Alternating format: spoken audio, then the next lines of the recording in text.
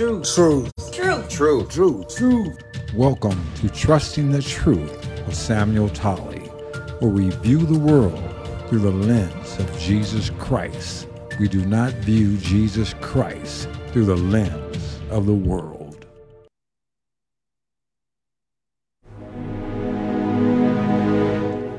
Are you God's man? Are you a saved man? Weren't you called to righteousness and holiness? It's time to step up. All of God's men must step up. We've laid back for far too long. We've avoided the fight. Now the enemy is strong. The sidelines, they are gone. And the battle lines have been drawn. This is a battle that starts on our knees or on our face if he's so pleased. God didn't call women to lead. Men he called to take a stand. To stand for our families, to stand for our land. Men he called to illuminate the way. Darkness must flee in the light of day. Men dedicated to him and him alone. Men who garner strength from his mighty throne. Oh, my brothers, it's time to stand. And when we stand, it won't be alone.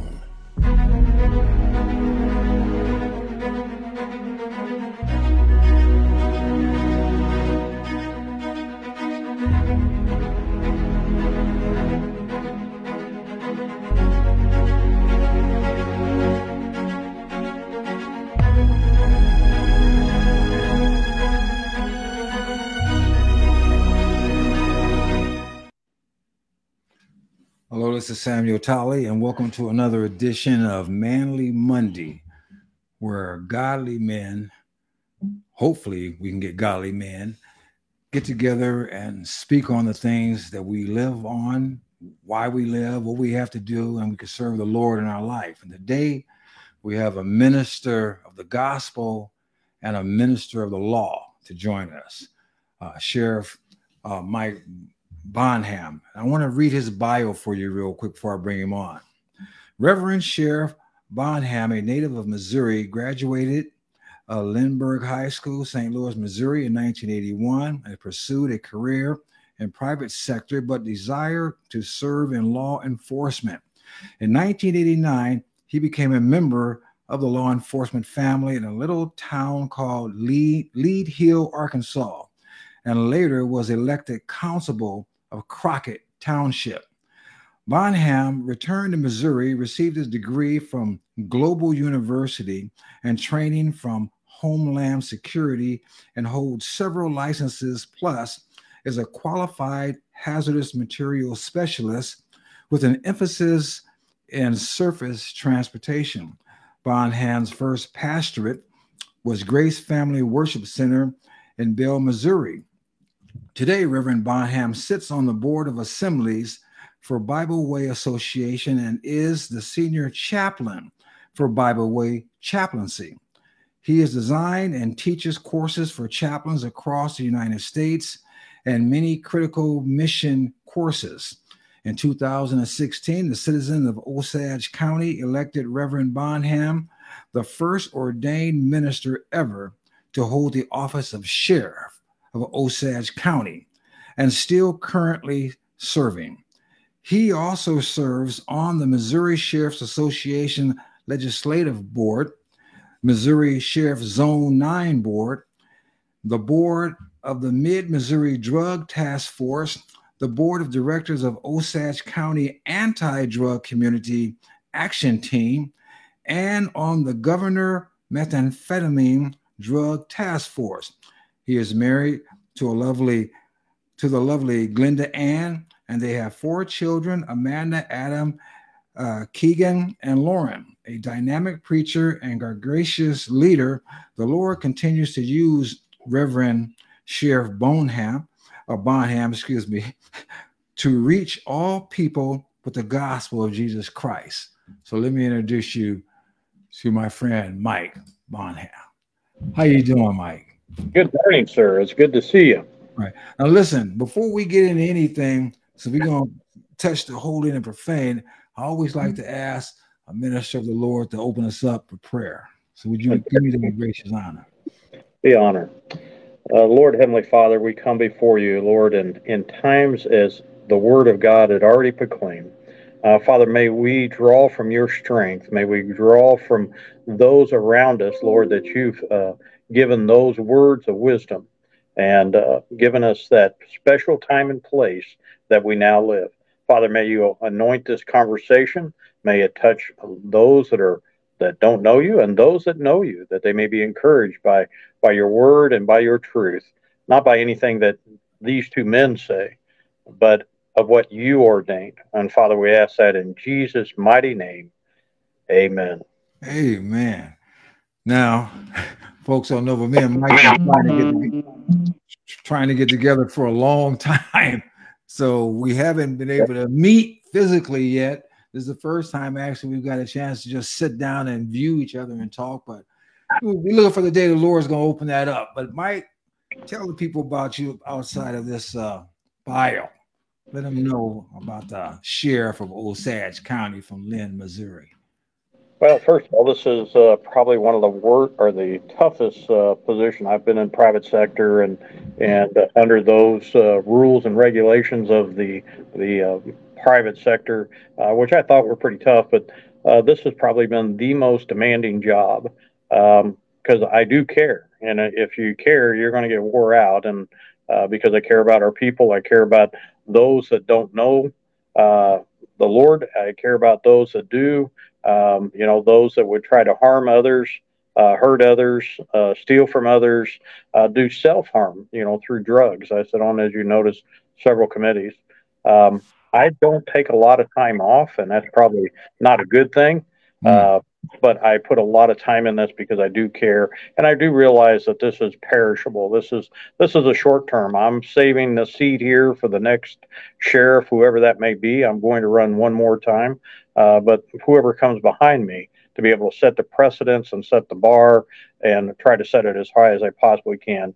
I also inadvertently, there's other people that are always watching me, not just because I'm sheriff, but because of who I claim I carry with me, within me.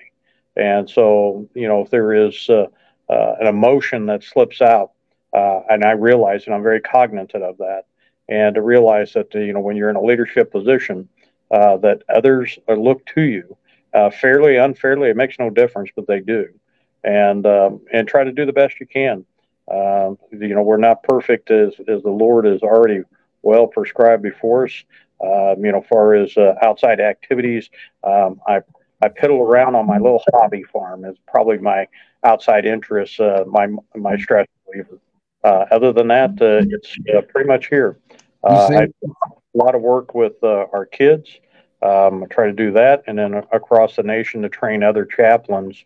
I don't work in the capacity of sheriff chaplain because I'm expected to uphold the law, and there's some confidentiality when you're a chaplain for those that you're serving. So in my own county, I don't serve as a chaplain, but I serve as a chaplain to other sheriffs across the state of Missouri and the country that know me and met me through various functions, different boards, so on, etc. That we become friends and have somebody that they're safe to talk to. And there's no one that understands his job probably better than another sheriff. So, but so you serve in that capacity. That brings up the question. One of the things I was wondering about is the mental health of law enforcement. Is obviously as a chaplain from a Christian perspective, you can offer help through the gospel to those who are willing to or accept and believe in the gospel. But everybody in law enforcement isn't necessarily there. And I wonder, generally speaking, for law enforcement, When you watch it on television, they decompress by going to a bar and drinking and all this other stuff. But there's a lot of folks that I'm sure they're just trying to live a normal life, and I wonder about that. The mental health. How do they? What does the services do to help the mental health of people that work in law enforcement? Well, that's a great question. Right now, the state of Missouri is transforming itself in that regards, and they have brought in outside folks. We do buggings and debriefings. I'm critical incident stress management. I'm trained in that as well because there is a crossover between the gospel and mental health. And so the state of Missouri has brought in the Warriors Foundation, and they are training officers on how to be able to deal with the stresses. Today, I don't know, I've done probably, and I'm taking a guess here, it's over 100 death notifications through my career. And it is absolutely devastating for the individual. And it's still, to me today, it's not run of the mill. I know I'm about to bring some bad news to a family that just saw them or just talked to them, and I'm going to tell them that they're no longer here. Well, excuse me. When you say death notifications, are we talking about lawmen or are we talking about the citizenry in general? Citizenry in general. We deal with a lot of death. I mean, because of highway accidents, self-inflicted is the what we deal with the majority here in Osage County. Others would deal with officer-involved shootings. We haven't had to deal with that, thank you, Lord, in our county. But many other counties have through their time in office. And so dealing with that is another interesting, very complex dynamic. That who do they talk to? Who do they feel safe talking to? In ministry and psychology, the state of Missouri and most states, as I've teach across the United States, I have to study on their laws. They do give law enforcement, or excuse me, chaplains and qualified ordained ministers and psychologists the same rights as a attorney-client privilege and confidentiality, and so that they can speak to them openly without fear of because we do know the legal practice, and you have the right to remain silent even if you're law enforcement.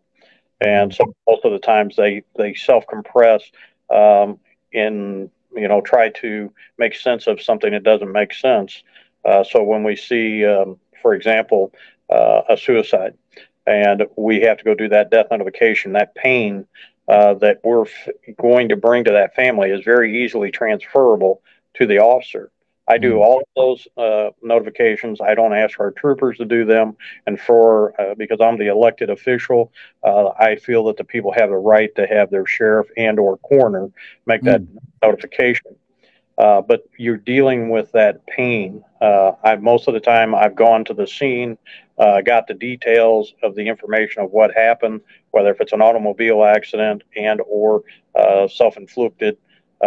We will get the details so I can give them what I know at the time and be as front and honest as I possibly can. But all of that pain is transferable. You could think that you could decompartmentalize, and that's what you're supposed to do.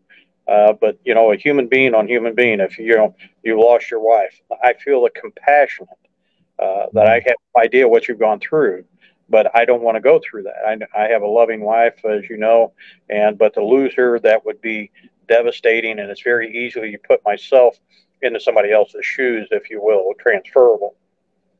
And so that's a lot. The police officers, deputies, troopers, federal agencies, they all deal with that kind of experiences, and they'll stick with them. And it's very easy. You're not probably old enough. I'm old enough to remember the movie called Choir Boys. I think it was 77, 76. I'm 70. Oh, you don't look it. Well, you might. The Lord, not me. You might be old enough to remember, but this is what those officers in that movie, they were decompressing, which led to bad things, and so there has to be those outlets of safety where they can have an outlet to let some of that go, and it's it's a current thing that the state of Missouri is doing. I know Colorado's working very diligently, New York and many other states. I'm not familiar with California. Arizona, they have a program as well for their officers that they can access. We also have the employee assistance program, but many of them won't take that up. Uh, Many of the leadership, including myself, if they have gone through a critical incident, mainly when it deals with death or officer involved shooting, there can be other things that it can be used for that we're going to order them to go through and talk to someone through either the chaplaincy and or mental health. We have a great health department here in our county. Very fortunate to have them. They have someone on staff that can debrief with them. It can't be me. I'd love to be the person to have the compassion and reach out, but if it's like going to your boss, and probably won't feel very comfortable talking to the boss, if you will. You made a statement in there that I found kind of interesting. You do all the death notifications in your county. You don't have your people do it, but then you also indicated that you serve as a chaplain for outside states. So you're dealing with the emotional things within your community, and then dealing with other folks' emotional stuff away from your community. So I can see how that could wear you down. Yeah. But you definitely need the Lord's grace to do all that. I couldn't do it without him, and that's what keeps you drive up to continue to do. Because I'm not, although I'm serving the people of my county and somewhat the citizens of Missouri, I see it much bigger than that, and I see it much more in depth. And I can't do it without the strength of the good Lord. My Lord Jesus Christ, He has been there over and over and over, and even when I had my little moment of pity. I'm just wore out. I just don't think I can do one more step. I think I need to quit this and that and the other. There's always that, some would say the woodshed moment the Lord takes you to. I've been there. I think I get a little spanking every now and then too. But you realize that the old man's still reaching, trying to come out. The old person that God has given grace abundantly, and you realize that we are here for a season and for a time, and we do have purpose, and God has given us that purpose, and He puts us in places, and I can't share how many times, as I've gotten older. I was probably a little bit quicker tempered when I was younger, probably a little bit quicker to react emotionally. And I always feel now the Lord gave me this, and it's probably somebody else coined it, but emotion is like a drunk driver. And emotion, when it gets a hold of you and you let it drive and make decisions, it's just like a drunk driver. Because you're not doing rational things that you would do when you were sober, as far as driving. You wouldn't be all over the road. You wouldn't be half asleep. And emotion is exactly like that. It just takes you places you don't want to go. And that brings another thought that I had in mind. I've heard that one of the probably most, I don't know, I want to say difficult or calls an officer has to go to is when they're going to deal with a domestic violence situation, because you got crazy emotions on both sides of loved ones. Yes. Is that true? Oh, absolutely. And it's interesting too, because if you put the spiritual side into this too, sometimes the spirit that is the unholy spirit shows up and it attacks the Spirit of God. It's not me, it's the Spirit. And you have to realize that.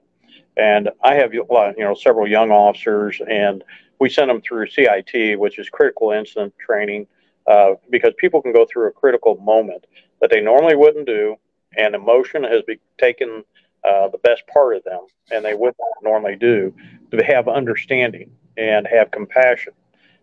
There is going to be a time sometimes that we have to act.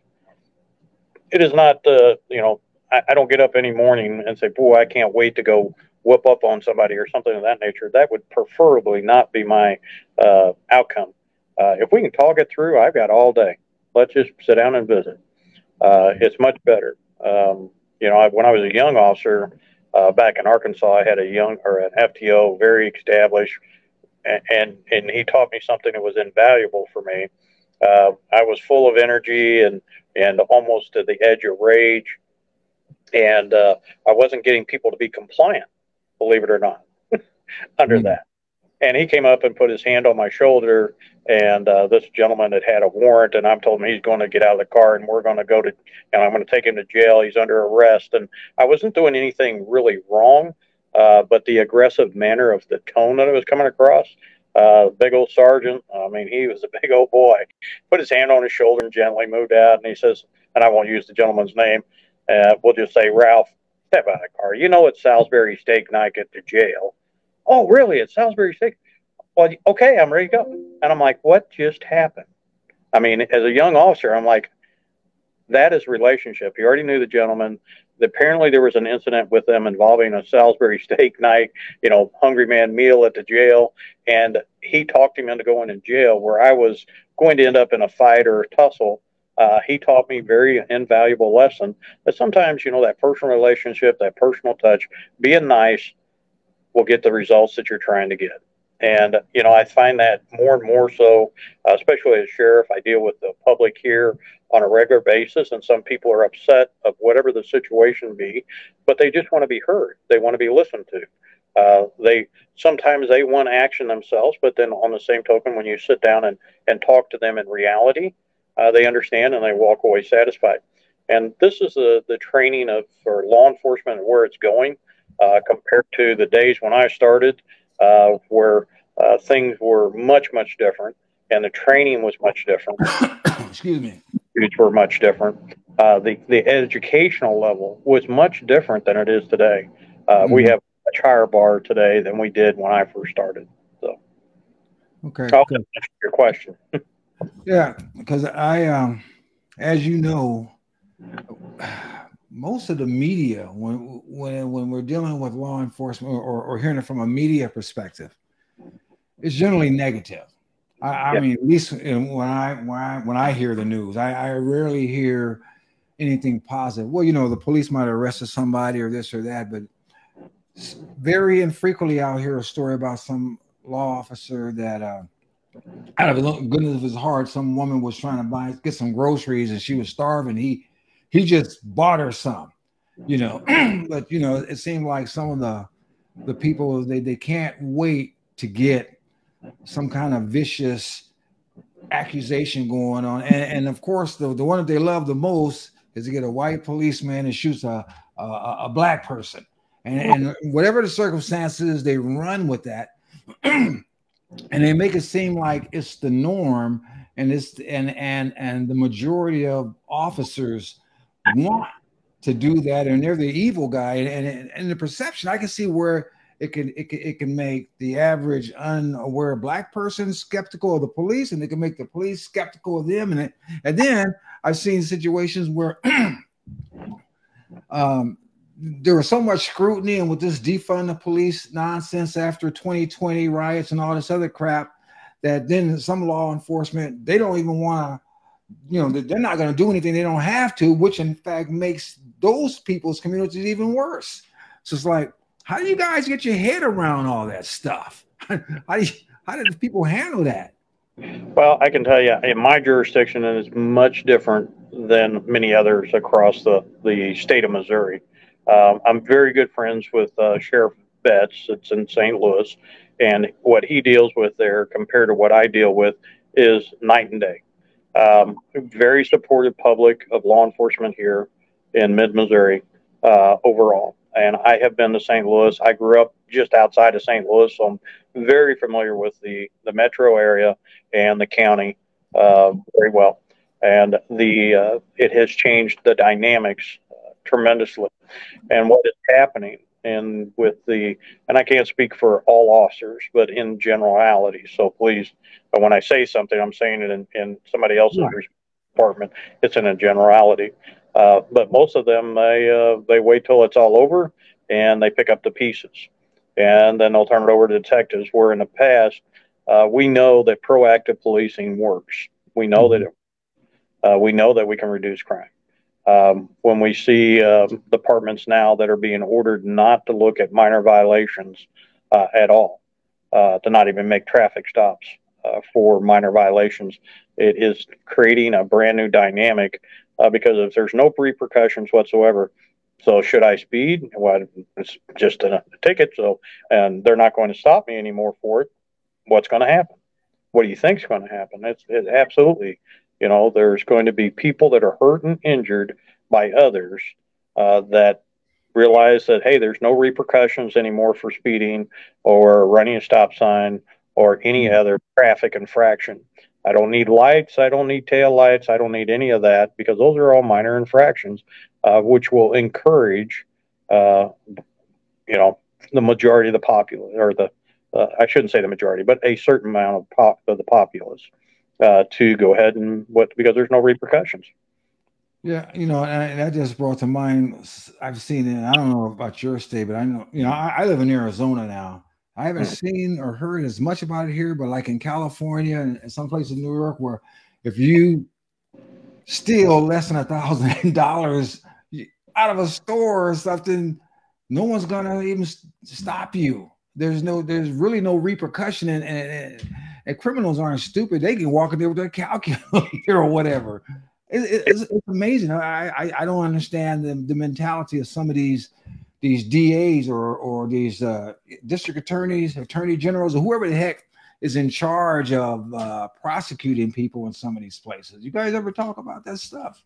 Oh yeah, obviously every prosecuting, it's an elected office as well. The people put them in. And so they are acting on what they believe the people and the constituents want. And so I respect that because of our democratic process. Although we live in a republic, there was an election that was held, fair or unfair, doesn't matter. It was held, and there was people that were placed into office, and they're supposedly carrying out the will of the people. That's why we have elected office. Could you imagine not having elected offices across the land that are not adhering to the values of the people? Sometimes I think our federal level folks, and they're good folks. I don't want to throw it again a generality, but there's because there's good people there as well. But they're somewhat lost touch of reality, and this is nothing new. I've heard it when I was a kid from my parents and my grandparents that the federal level folks are out of touch with real people. And I'm afraid that this is where we're going, is that we're losing the touch of reality under the banner of do whatever you want. And it started in the, I guess, before the '60s, but the phrase, whatever makes you feel right, baby. Do whatever's right. Well, I'm part of that '60s baby boomer free love generation, and I tell people all the time. I think that my parents' generation sort of dropped the ball, and mine let the air out of it.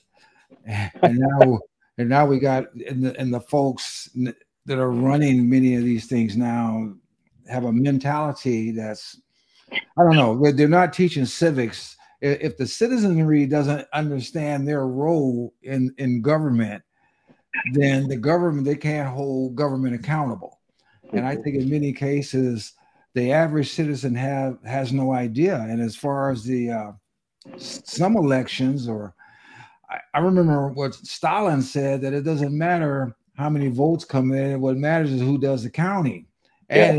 And if we have a problem with the counting or the legality or the honesty of the election, then our republic is in danger. I'm not saying that everything is not right, but I think that there are some problems to look at. And I'm not personally confident in our election process. I mean, for my state of Arizona, we just had this governor election where the Secretary of State, who was in charge of the elections, you're in charge of the election that you're running, and you become the governor, and it takes them a week to count the votes. I got issues with that. So I'm, the citizen, as a citizen, if I don't have confidence in my elected officials, then it makes me wonder if my republic's going to stand. Yes, absolutely. I mean, your First Amendment rights are under assault right now. Obviously, Second Amendment's always under assault, but we're hearing more about the 14th Amendment, which is state rights, and we're hearing more about the fourth and fifth all the time because it relates to law enforcement, of making sure that those rights are ensured. My officers, we continue to train them, and believe it or not, we use some of the YouTube videos of these First Amendment auditors across the United States. We can learn from them. We can learn on how to do better, and because we can see what a bad interaction looks like when law enforcement does put on a bad face to other in the public. I would prefer not that to be the way. I'd rather have a nice common um, conversation with whoever that is, and they can tell me to go fly the kite or whatever, and that's all right. But I would prefer to have a civil conversation. If be, if we would be called, for example, someone was photographing the post office. I'm just pulling that out of the air. They were worried. The postmaster was worried because we're a small town. We might go down and visit with them, but you know what? They have every right to film in public places, and we know that. We know that, and I have, and then we can decide. He can decide. I'm not talking to you. That's fine. Hey, have a great day. Let them know that you can film out here in the public. So I'll go in and visit with them real quick to make sure that, first of all, there was no other laws violated. Uh, they have the right to do so, and if the public is getting trained in the process as well. But we want to make sure that your rights are ensured, or we should. I can't speak for everyone again, uh, and it's not that one of my guys couldn't have a bad day, or even myself. But on the same token, that would be trying to guard against that. Mhm. Well, let me ask you this, Mike. Generally speaking, what can citizens do to help law enforcement better? I mean, and just in whatever, I don't know, dynamic or whatever thing. Have you ever thought about something? What can we do? I think first of all, it's communication. If the local law enforcement, whether it be sheriff or town or whatever, if they have an open forum meeting or coffee with a cop or any of that, I encourage them to step out and visit with them and ask questions. That's what they're there for. I mean, I had a town hall meeting here in a small town uh, in our county, and we had 50 people there, and the population was like 140. I mean, so when I say small, I mean small Mhm. city. And but we had 50 people there, and they were concerned about their community and what they could do. They were doing wanting to start a neighborhood watch. We gave them some electronic options that will help us to be able to better serve them. To afford criminal activity. We taught them how to give a description, so not to get intervene and make a citizen's arrest like a good old Mayberry days, but to Mhm. be the best witness that they could. So we gave them the tools on how it's going to help us if someone's committing a crime, that we have a good description of the vehicle, because most crimes are committed, 70% of them, vehicles involved. So being able to understand what that looks like and how that's going to help us to give us the intel. Law enforcement was never designed to be a standalone organization. It has always meant to have the public in its heart, to be able to be a servant of that and an extension of the community. And this is what we have taken that approach. As some would call it community policing, problem orientated policing, evidence based policing. These are all the buzz catches words in the management side of law enforcement. But if we don't have the support of the public, we're spinning our wheels. We might as well not have any law enforcement there, because if we don't have that support, um, we don't solve the crimes. People solve crimes. People see things, they hear things that law enforcement is not there 24/7. Although it does happen, it's not as prevalent as most people would think. It is the people that help us solve crimes. That's why they testify and they come before the court and swear to tell the truth, the whole truth. And that's how criminals are taken off. If I can flip just a second to the other side of this on that, is how do we help those that have uh, drug addictions, alcohol addictions, other addictions that could be even sex addictions, that leads to minors and whatnot. How do we help them? and how do we get them to be productive? That's what the whole thing about sending someone to prison was, to make them more productive citizens. And we tried so many different things through the years. The chaplaincies, we have a chaplains here. We've stood up now across the state of Missouri. 13 new sheriff's offices now have chaplains and a chaplain program. But we also have the drug programs. We have drug court. We have outside marriage encounters, and also for AA and UA as well. All of those things are programs that somehow, if they reach them, it's worth them. Sometimes the involvement with law enforcement is the first step of getting them help, because we've now taken them out of that environment where they're able to get drugs and do some of the sinful things that we know is detrimental to themselves and to the community. Sometimes the first step is getting them away from that, and that is incarceration. It's tough love, something I would want. I would rather that it go another way, but we're going to always have drugs until there's no buyers of drugs. And when the market goes away, then drugs go away. But we're going to always be fighting this battle until the populace, until people, grandmas, man, I'll tell you what, you want somebody after you, you get praying grandma after you, yeah, you had somebody after you, because she's going to make you right. Yeah. You know what I'm Do and you we need. No, go ahead. I didn't mean to cut you off. No, I think that we look to sometimes for law enforcement to be the solution and part of the solution. Uh, it will not work without the public. Right. I mean, I've had people in our community say, "Throw them under the jail. Don't ever let them out." Well, it's not up to me. First of all, it's up to the courts. Okay, and secondly, is that really, even if that was possible, is that really serving us as a society in totality? And I don't think so. Right. Has the fentanyl crisis affected your county, or I know you said you're part of this drug transfer. How is drugs in Ulster County?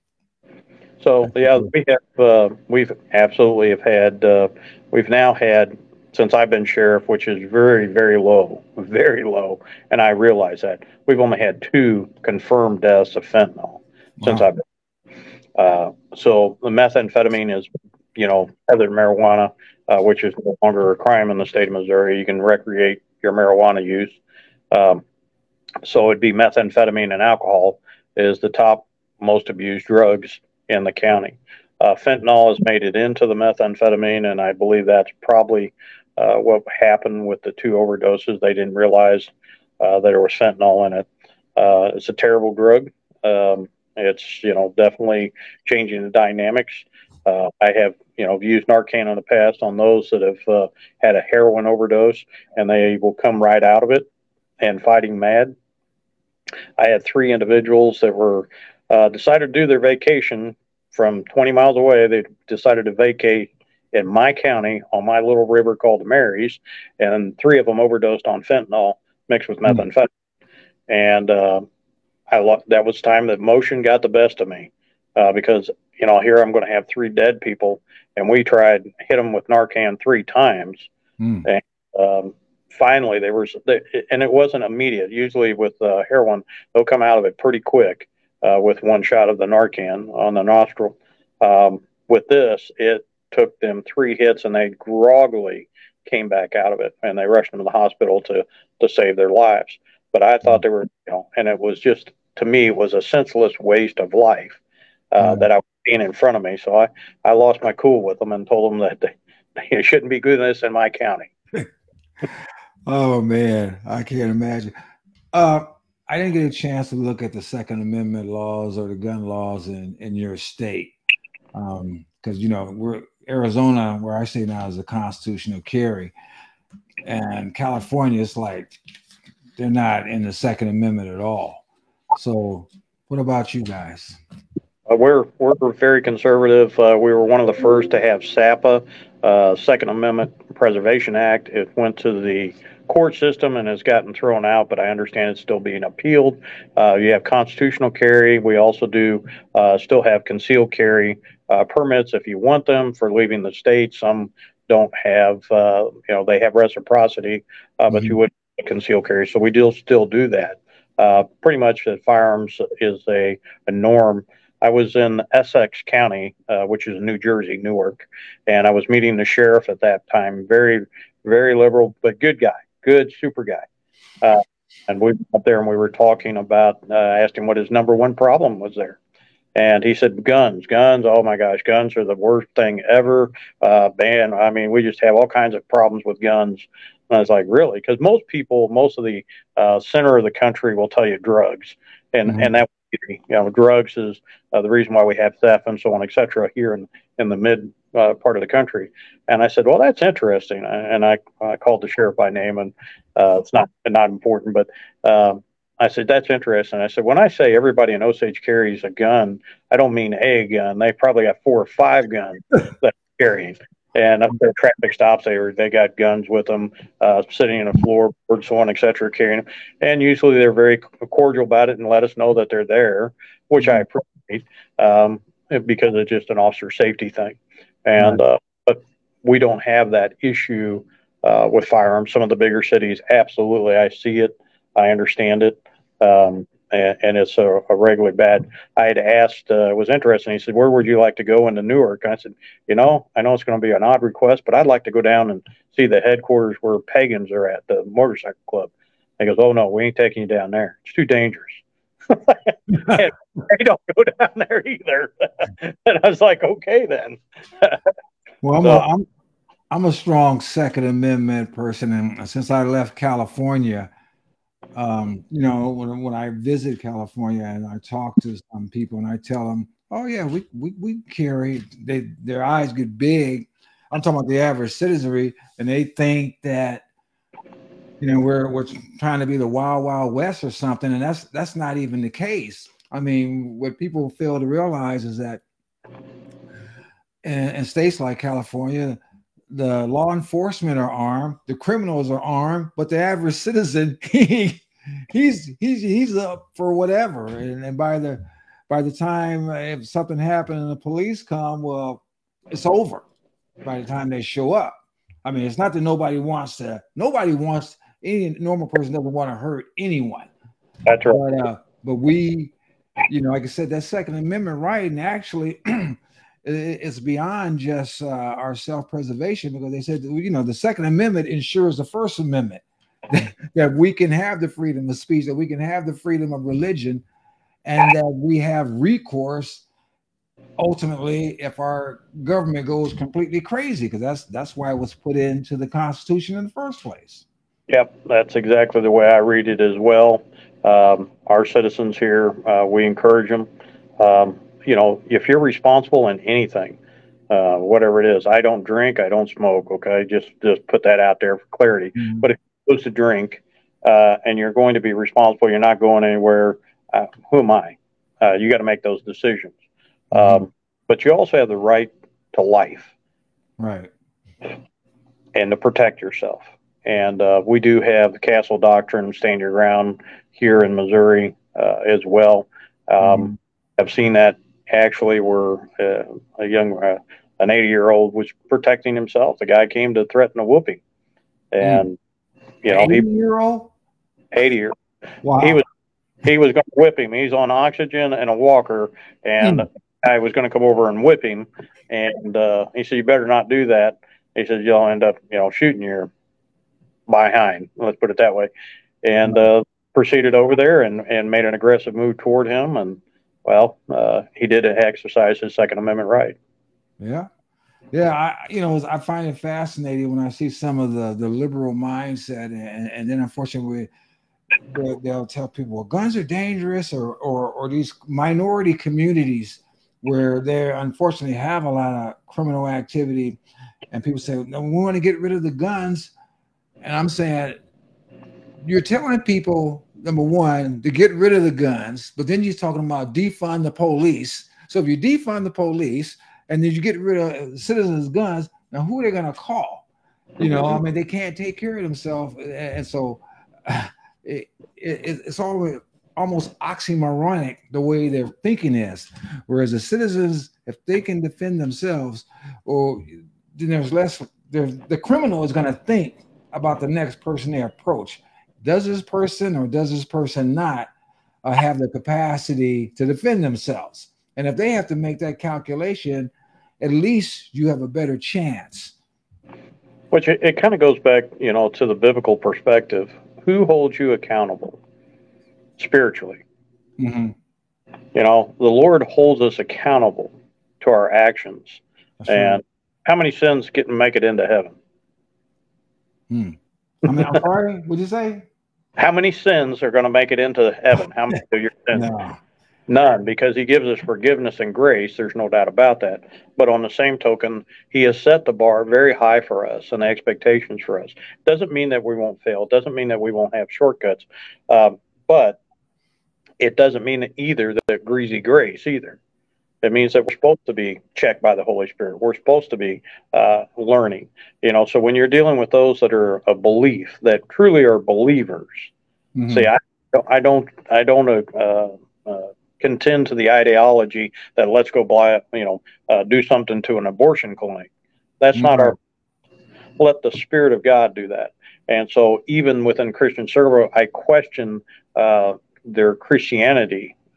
If you're willing to go hurt others to get your point across. And so most of the people that I know and the people I run with, they would rather, they may stand there privately, quietly protesting in prayer or in belief. And those things move mountains, folks. They really do. Versus that, I'm going to go beat them over the head with a sign and I'm going to make them, see my point of view. That's what the enemy does. Right. He compulsory makes you, and he's a tough taskmaster. Where the Lord says, "I give you grace and I give it abundantly," and so our people here, there's those that are out there to take advantage of others and so on and so forth, but they still have a soul, and I'll never forget it. They always have a soul, and the Lord may be working with them. And here's the kicker: is that the Lord may be using me right here and now, and I could screw it up. Yeah. I could, Which so brings the heavier burden. Which brings me to Mike. When did you come to the Lord? When did your heart open up for Him? Why don't you tell us about that? So I had a real moving of the Lord. I was going through trying to figure out what the Lord, if there was even a real Lord. Okay, and I remember I was a drinker at that point, and I chewed tobacco at that point. We're And talking about an adult. I'm talking. Oh yes, Okay. Okay. I grew up in Catholicism, and Okay. so in Catholicism, it's very standard. And my community I live in here is predominant Catholicism by far and away. But I remember being drunk, so drunk and passed out on the floor, and I remember saying, if God is really real, then if it's Buddha, then I need to figure out if it's Buddha. If it's, Muslim faith, I need to figure that out. And I'm talking about me. I'm not trying to convert the world. This is Mike Bonham that had to figure this out. And I think I was 24 at the time. And I was, around her. I did all the things. I was living for the devil real well. And in that point of alcohol stupor, if you will, I felt that presence of the Lord. And he said, go seek and you shall find. And I'm like, okay, whatever. But I felt that heavy presence. And so I started that journey of self-study. I didn't have to go to college. I did that later. But I started, if this is real, what is real? If it's Scientology, then Lord, lead me there. If whatever it is, because I do believe, and I think like many people that do not profess any religion, which religion's different than faith, but they believe in a higher power. They believe there's a God. I guess I was kind of where I was at. And like I said, I grew up in the Catholic faith wholeheartedly, all in. But I just got disenchanted with some of the things that were going on. And I started my church track and ended up coming full bore. My mother was still alive and became Pentecostal. So you talk about a paradigm shift. I don't think it gets much more than that. The full gospel. And I remember giving my life to the Lord. I was a minister in St. James, Missouri, and God rest his soul, he just passed. And the Brashlers used to have a show later on. The story is down in Branson, I'm from Brashler Gospel Quartet. But anyway, he had led me to the Lord for the first time. I really came to the repentance. Well, there was a change. There's a change and transformation. And I remember giving up the alcohol, and then the chewing tobacco was harder than the alcohol, believe it or not. And I walked away from it, and I didn't need it. I didn't want it any longer. And it took a lot longer for the chewing tobacco. But it's interesting. The Lord, he didn't ever let me go. So this is 24. Fast forward to about 32. I'm married with Glenda, got kids. I'm working at a private sector job, and I'm looking out the window, and it's a one-way glass. It was mirrored because it was a high security area. And I'm looking out, pausing, reflecting on the day, whatever it was. And who walks right up to the door was the pastor. And I got a big chew in. And I remember running out of the office because he's fixing to come in the door, and he's going to see that I'm not who I say I am, if that makes sense. And as I was running out the door, and in a quick pace, when I say run, a quick pace, the Lord checked me and says, "What are you running from? And more importantly, where are you running to?" Boy, that was heavy. And at that point, I decided I was going to quit chewing tobacco. And now I did use Nicorette gum to help me get off of the chewing tobacco, but I haven't looked back. Don't miss it at all. And I thank the Lord for that. Again, that was conviction of the Holy Spirit, which also leads me to the point where I'm at now, is that many people, they're not going to change their lives just because of something quick that I do, or some quick saying or Bible verse. It's because the drawing of the Holy Spirit. That's what's going to do it. And that's what I pray for. I pray that the Spirit of God draws.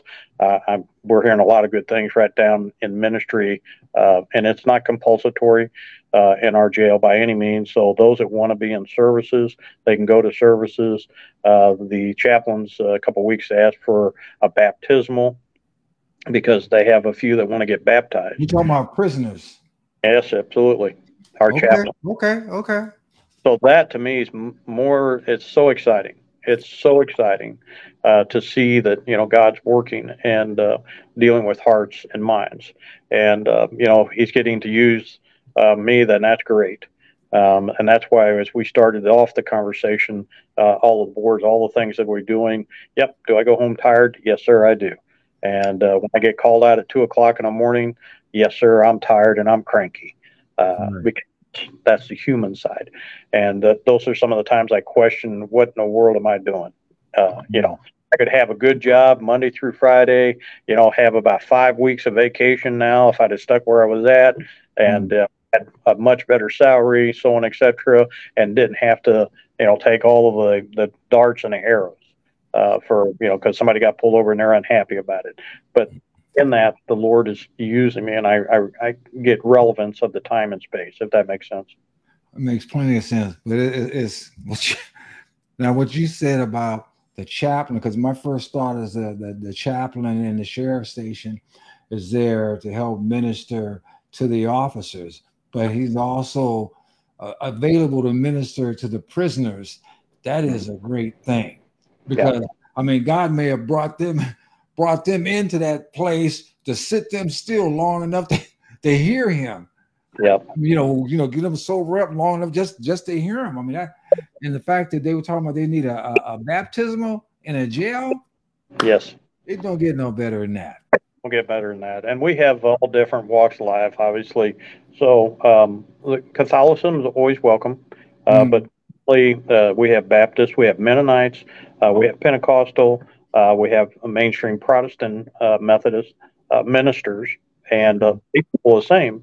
They come in and minister to the masses because they're reflective of the population. Right.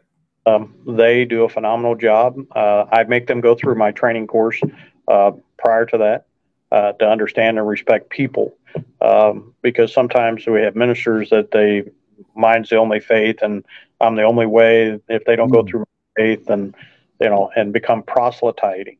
But that's not what we're called to do. Is not to proselytize. We're there to give encouragement, and in one word, give hope. My, that's great. Well, I'm encouraged from discussing these things with you, and I pray that the Lord will continue to use you, not just in Osage County, but and to strengthen you throughout the land for those other sheriffs and chaplains and folks that confide in you that they can't confide locally. Yeah. They continue to give you that wisdom, because that's a burden but that's a good burden, you So we know. were in Arizona. We were at Mojave County. Doug Schuster, the sheriff over there. Shout out to Doug. And we helped them. They've had an established chaplaincy program, but Mhm. we came down and gave them training. And one of the first trainings we give is we recommend three-tier ministry in a sheriff's office.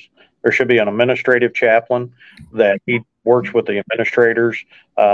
So those in the administrative office, lieutenants and up, that they have a Mhm. safe space to talk to someone. And they also go to the Kiwanis Club for prayer breakfast and so on, etc.